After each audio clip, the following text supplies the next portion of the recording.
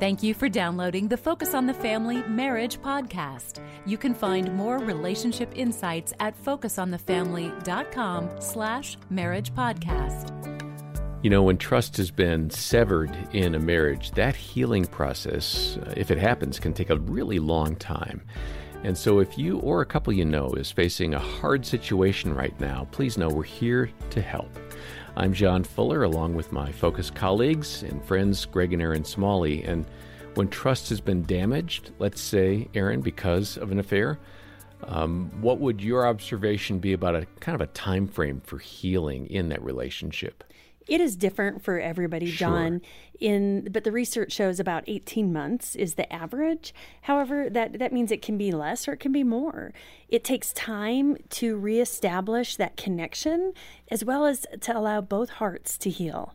And so sometimes it involves individual counseling and then marriage counseling, or individual counseling and then a marriage intensive. It just all depends. And was the infidelity severed and stopped?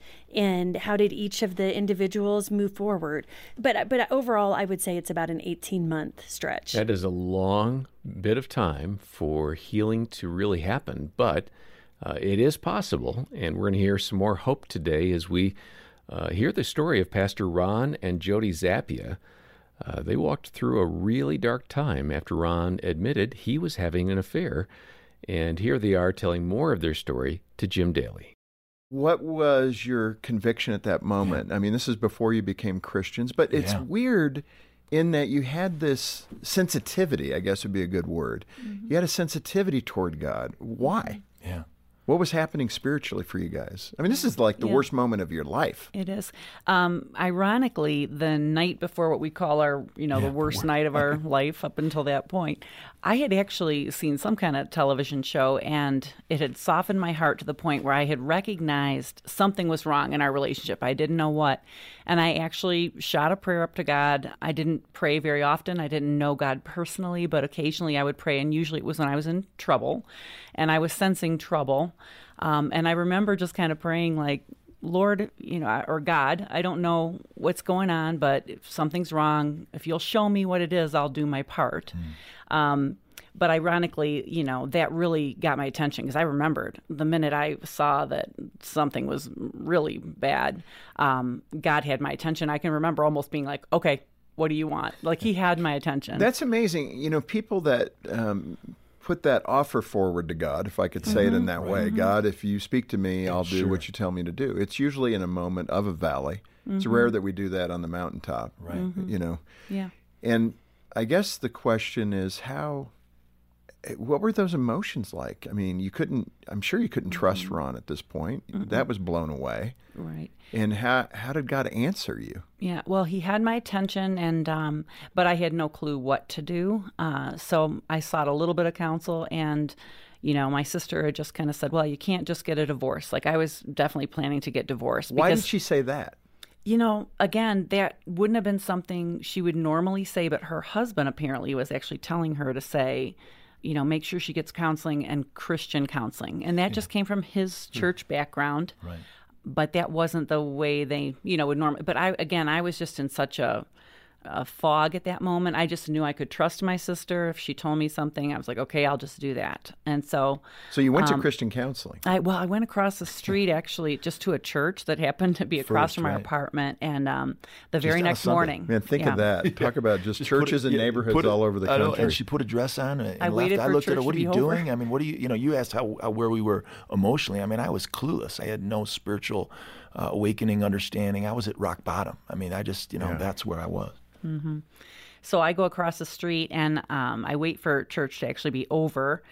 Before you went in, I didn't go to church. I just wanted to get the counseling my sister told me I had to get. Yeah. So I walked in there and I'm looking at the walls and bulletin boards, looking for something about counseling. And then there's this one really sweet lady there, and she came up and offered to help. And immediately we had a connection. Ironically, she had a really heavy Asian accent, and I didn't realize, but it was actually an Asian church that was getting ready to meet in the afternoon.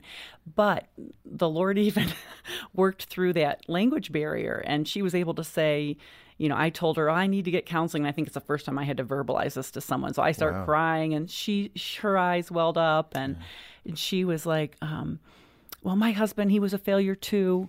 And then she said, but go to Widow Creek. And it was Willow Creek, which is up in Barrington. But I thought she'd said Widow. And I almost said it and I didn't. It was like, well, I thought about killing him last night, but that's why I'm here. Oh, my goodness. I thought that was a bad idea. Oh, my. But At least you had a sense of humor. I figured it out, yes. I figured out, no. So I trusted, again, her, but she gave me some really wise words. And that was, but don't go there with half your heart. Go there with your whole heart. And those words would come back to me. So we ended up leaving, or I ended up leaving, and Ron decided to come along to this marriage ministry that was meeting at this large church in Illinois, and we walked in there, and that was where God started this work. And then within 2 weeks of being in this workshop, I ended up requesting for a meeting because I had to make a decision about this divorce.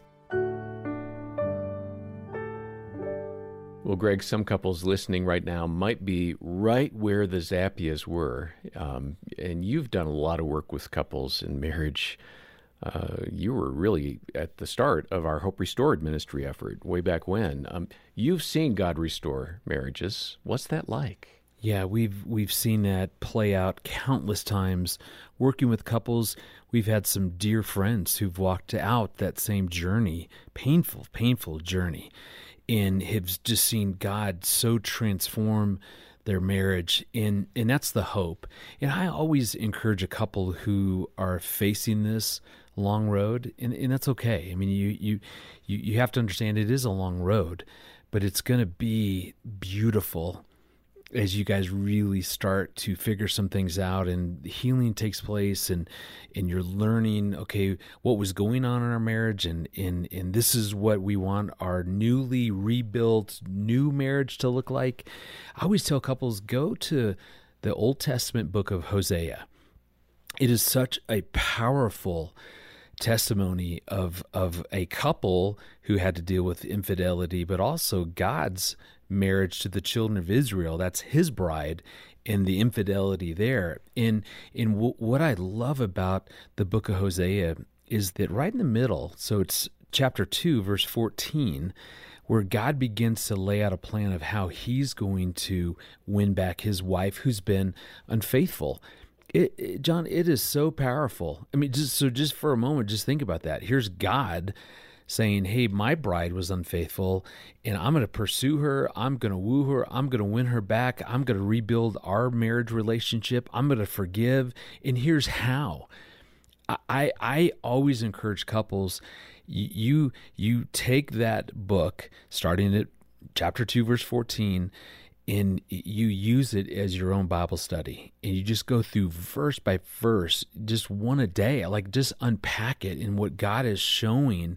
It gives so much hope, and you're seeing what God did. And that's all the hope we need. And that's not minimizing or marginalizing the extreme pain, the broken trust. I mean, all that's still true. Yeah. But to know this is what God did within his marriage, and I want that same thing. Mm-hmm. And having been a part of the intensives for so many years in the past, just watching couples be restored through that program is phenomenal. Granted, I have seen that healing happen in my own counseling practice. It is possible.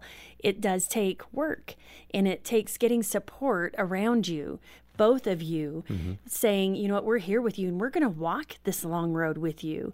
And ultimately seeing the healing and restoration of a marriage post-infidelity is phenomenal. Yeah. It is not easy, but it is worth it. You end up changing the legacy, the trajectory. That's what I was thinking about, is Yeah. the generational impact is it's phenomenal. It's there. Yeah. And John, Aaron, and I worked with our Hope Restored counselors to actually create a document called Recovering from an Affair. So it's a great summary from some of the best counselors on this planet on how to do that. So what you can do as an individual, how you begin to support your spouse, how you begin to heal your marriage, all of that's in there. That is so powerful, and it gives you a game plan. Because often people, as they begin to journey this out, it's so overwhelming, it's so confusing. What do we do? What should we do and not do? And all that is within that document, and we can link to that. Yeah, we'll have the link in the newly revised show notes for that document, that PDF. Also, we'll have details about Hope Restored, which is a phenomenal marriage intensive. We have so many couples that go through that and find the help they need, have their hope restored, literally. And we want you to experience that if you need that. We'll also link over to a variety of other resources. We want to support you, particularly if there's been a fracture in the trust of your relationship. The starting point is the episode notes, or give us a call, 800, the letter A in the word family. And then we heard from Ron and Jody Zappia, and they've written a great book, The Marriage Knot, and we've got copies of that here. We'll send one to you if you can make a donation of any amount to Focus on the Family today. And we'll say thanks in advance for doing that. Dr. Kevin Leman joins us next time to discuss ways that you can better serve your spouse. And for now, on behalf of the Smalleys and the entire team here, I'm John Fuller, and thanks for listening to the Focus on the Family Marriage Podcast.